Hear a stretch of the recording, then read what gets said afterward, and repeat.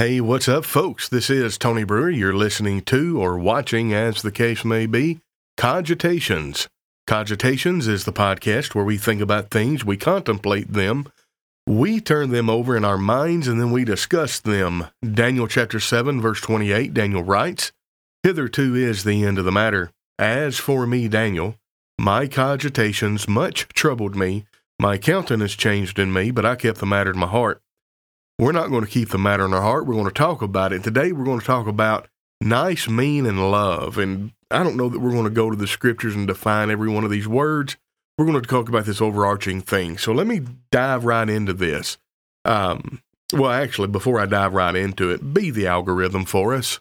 Share this. If you see this after the fact, if this shows up in your timeline, or if you're listening to this on Podbean, Apple Podcasts, Spotify, TuneIn Radio, share it with your friends, invite people to look at it, and that's all I'm going to say about that. Nice, mean, and love. There's a lot of talk in I don't know how to say this. I'm going to say the news, because I think the news area, the part of we don't get our news from cable television anymore. We don't get our news from the big three broadcast platforms anymore. In other words, legacy media is done. Most people get their news from Twitter and YouTube and things that are shared from Twitter and YouTube to Facebook. There are political pundits, there are reporters and all of that, and most of them develop their own platforms. And that's what this is now. These political pundits that I listen to quite a bit, they are fighting the culture war. They are embroiled in a war for our culture and Western culture. And what that means is they are fighting this left-wing political correct wokeness. And there is a faction of people in Western culture that want to destroy it, quite frankly. They want to take your children, and when I say they, understand what I mean. They is the left wing of our political structure in Western culture, especially in the United States. And of course, I'm in Canada, and you can really see it in Canada, buddy. Canada bows down at the feet of this wokest religion. But anyway, that being said, what's going on out there now is there have been children removed from the custody of their parents because they went to school and they acted like a member of the opposite sex. So the school, the officials at the school say that they're transgender, and the parents are like, "No, we're not going to trans our children. You're not going to give our children, puberty blockers. You're not going to take my 12-year-old daughter and remove her breast. You're not going to take my son, who is 16, 17 years old, and remove his penis and make a wound that will never heal." And just think about that for a minute. Why is it that normal people even have to defend their position on why we shouldn't do this to our children? And then I think, sadly, that these social justice warriors are winning, because now there's infighting in the right wing of the political party, because some of these younger people who do hold these views that we shouldn't trans our children, that we should have these freedoms, and that we should give parents the freedom to rear their children, that they attack somebody like Matt Walsh of the Daily Wire, and they say, "Well, he's too mean." Well, here's the reason why they're saying he's too mean. There is this person called Dylan Mulvaney, who is a trans woman, and he, by the way, he did this. He's dressing up in woman face, this minstrel show, and he is co-opting, or what is the word? Appropriating the culture of woman, and he's taking all of the most undesirable traits of womanhood and caricaturizing them, and that's what he is saying a woman is. and he's getting away with it. And he just had a surgery to beautify his face. And Matt Walsh said, this person is absolutely not beautiful. This person is gross. This person is evil. And every woman should be highly offended that this person thinks that they are representing them. And that's not all he said, but that's the gist of it.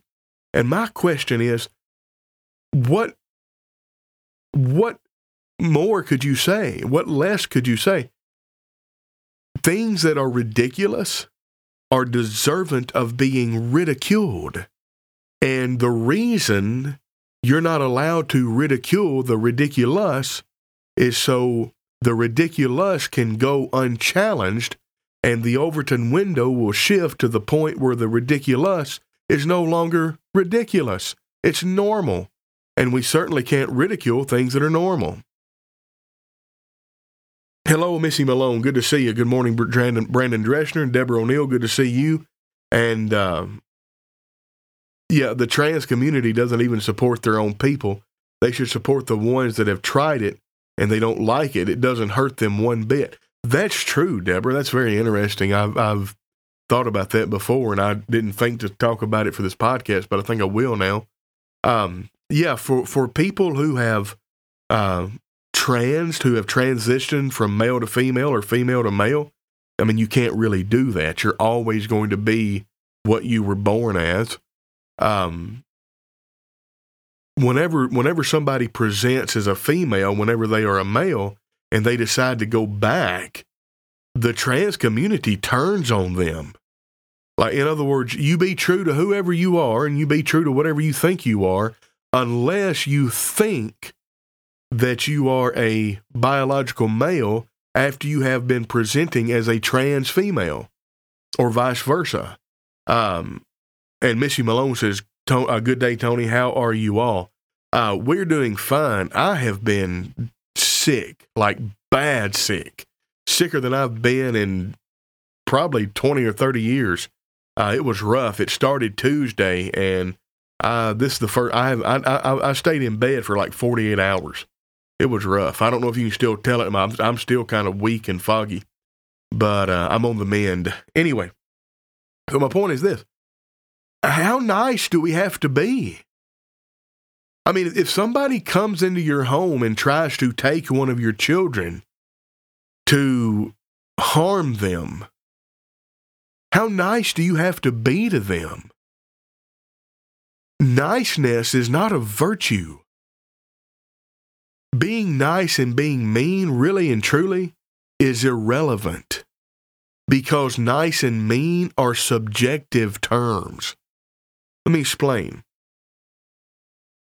Jesus, from the perspective of the people who did not follow him, was a very, very mean person.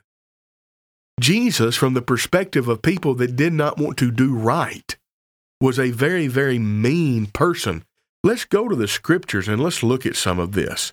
Think about the rich young ruler from Mark chapter 10. You can go to rich young ruler, Mark chapter 10, 17 through 22. We're not going to go there. We're not going to read that. But this rich young ruler came to Jesus and said, good master, what must I do to inherit eternal life? And Jesus he was kind of aggressive with him. So why do you call me good? There's none good but one, that is God. Like, Jesus, wait a second. Why are you raking this kid over the coals? He's coming to you wanting to know. I mean, he's seeking. Why would you treat him like that? Well, it's a fair question. Why do you call me good? There's none good but one, that is God. And then Jesus says, well, how do you read the law? What are the commandments? And the kid says, well, here's the commandments, and they all had to do with how he related to God.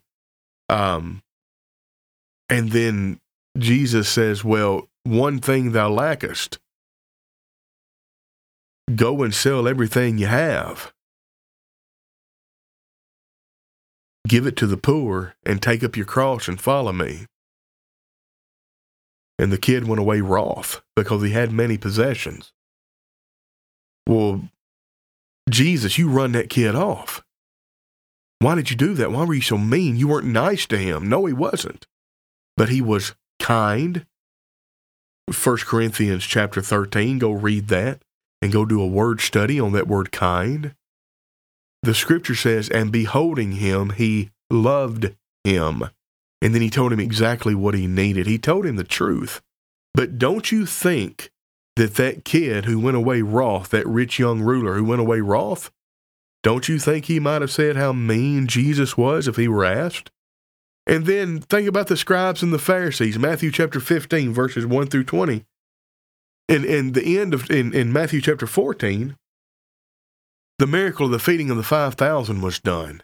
And then the scribes and the Pharisees came to Jesus the next day, having traversed the circumference of the Sea of Galilee, or traversed across the Sea of Galilee, and said, why didn't your disciples wash their hands?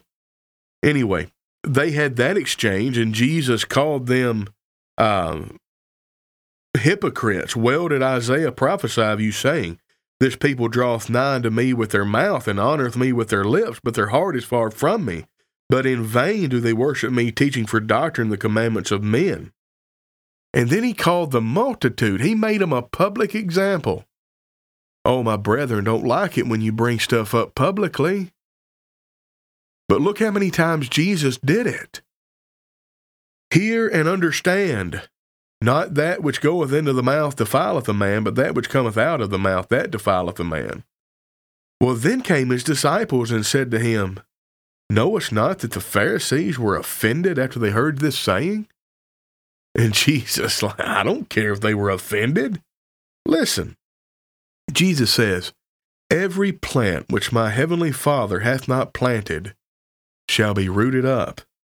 Let them alone. They be blind leaders of the blind.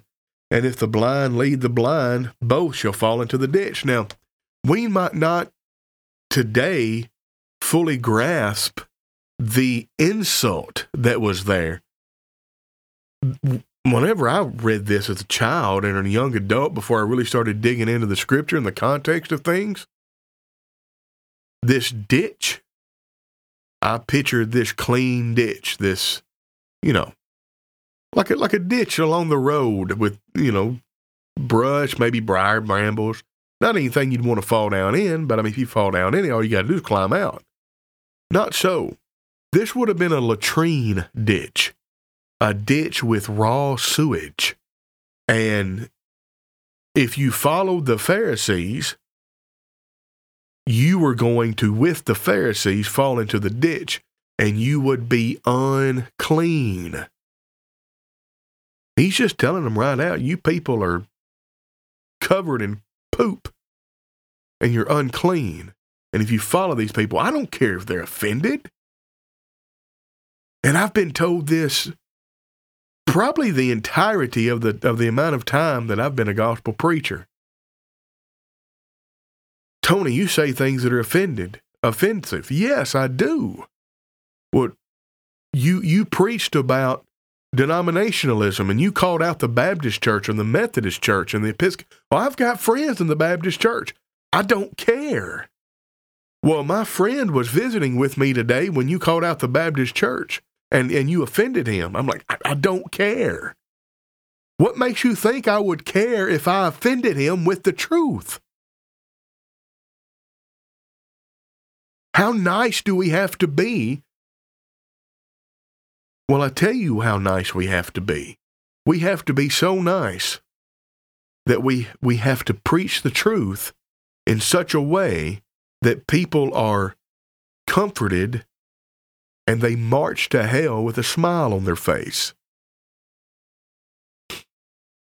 Folks, that's bad. You let them alone. I don't care if they're offended. Leave them be. They're blind leaders of the blind.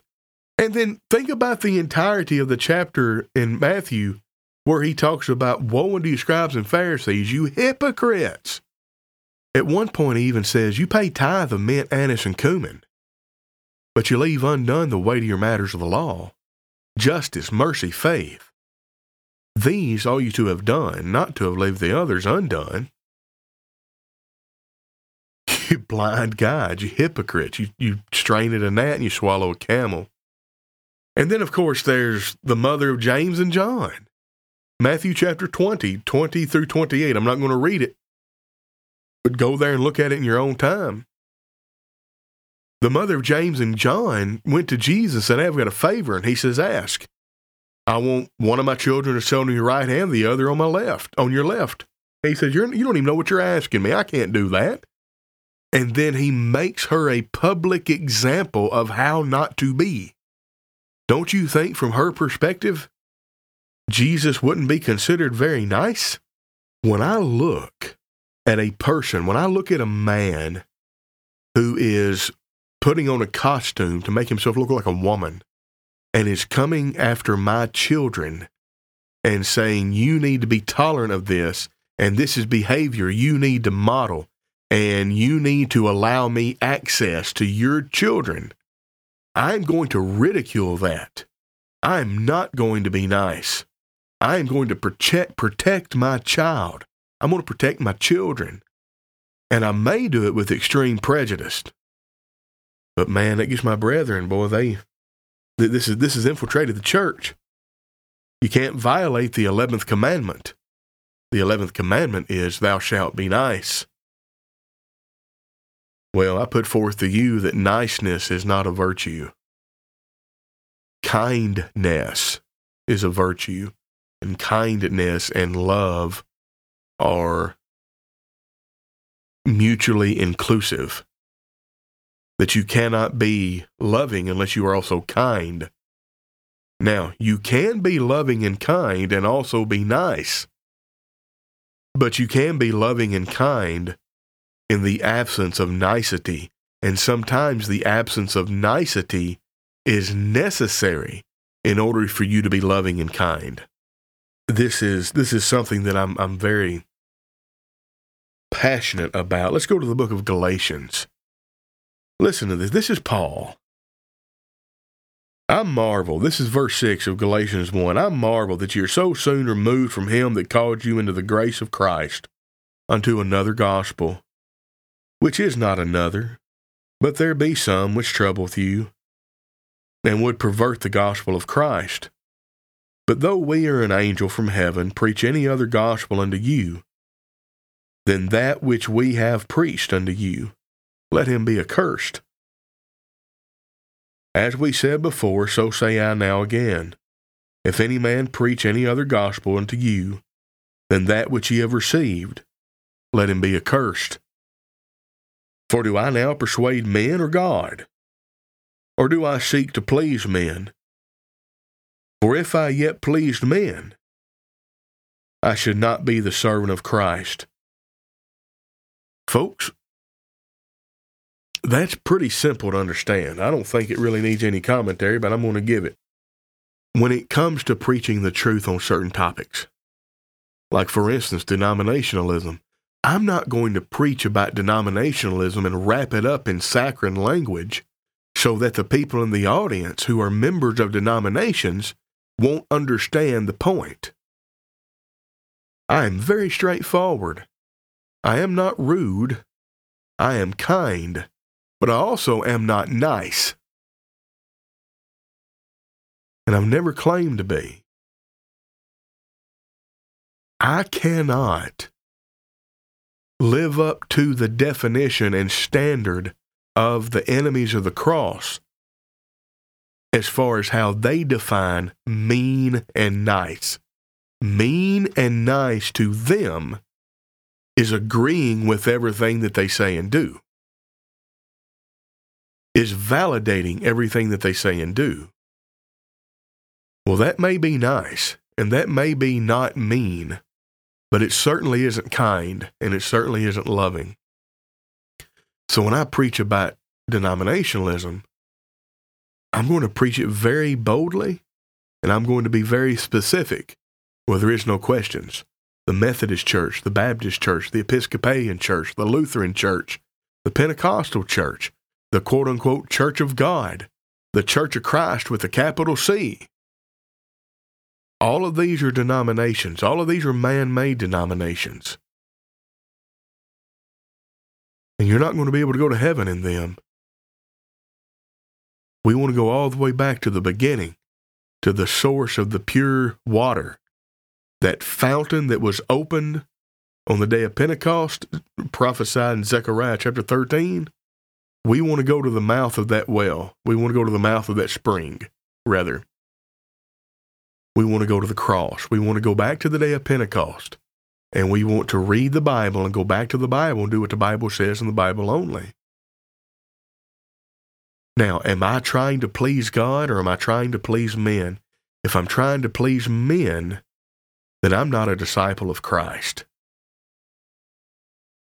And this 11th commandment that has been ratified into so many of our churches, thou shalt be nice,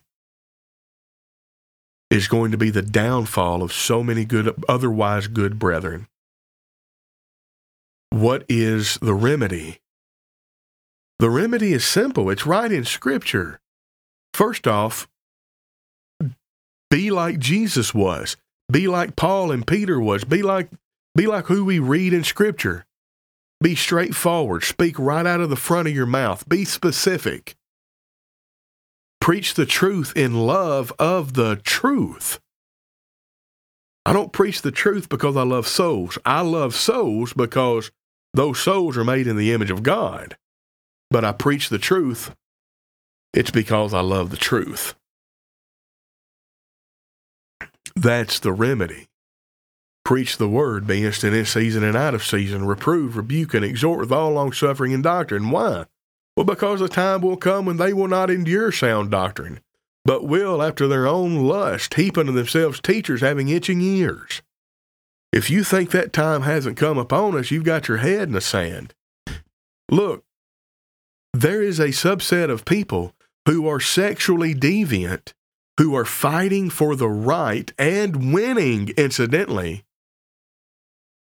to make your children sexually deviant. And we've got to be nice to them? Give me a break. Well, Tony, you have to love their soul. I love their soul. But you know whose soul I love more? I love the soul of my children. And if I have to choose between the soul of my children and the soul of a person that's trying to harm my children, then the person who's trying to harm my children be damned. I'm going to protect my children. You got me? We are in a spiritual warfare, and we have farmed the battle out to people who are not godly. We need to get in the fight, brethren. We need to get in the fight. And let's not emasculate ourselves. Let's not make our brethren impotent and unable to fight by telling them they have to be nice. That's all I've got here. I hope I've said something that's wrinkled your brain. I hope I've said something that's caused you to maybe think about this a little differently. I know I've been pleasing to God because I've told the truth. I would hope that you would subscribe to the podcast. There's 4 of you in the live stream. Be the algorithm for us. Share this, please. And be sure and subscribe to wherever you listen to podcasts. This will be uploaded not too long from now. I accidentally the audio from the Tuesday night show, I was so sick, my mind wasn't where it should be, and I forgot to upload it. But I did upload it today, so I don't know if this would be uploaded later this afternoon or if I'll just wait till tomorrow. But be that as it may, go to Podbean, Apple Podcasts, Spotify, and TuneIn Radio and subscribe. And that's all I've got here, folks. This has been Tony Brewer with Cogitations, and we'll catch you on the flip side.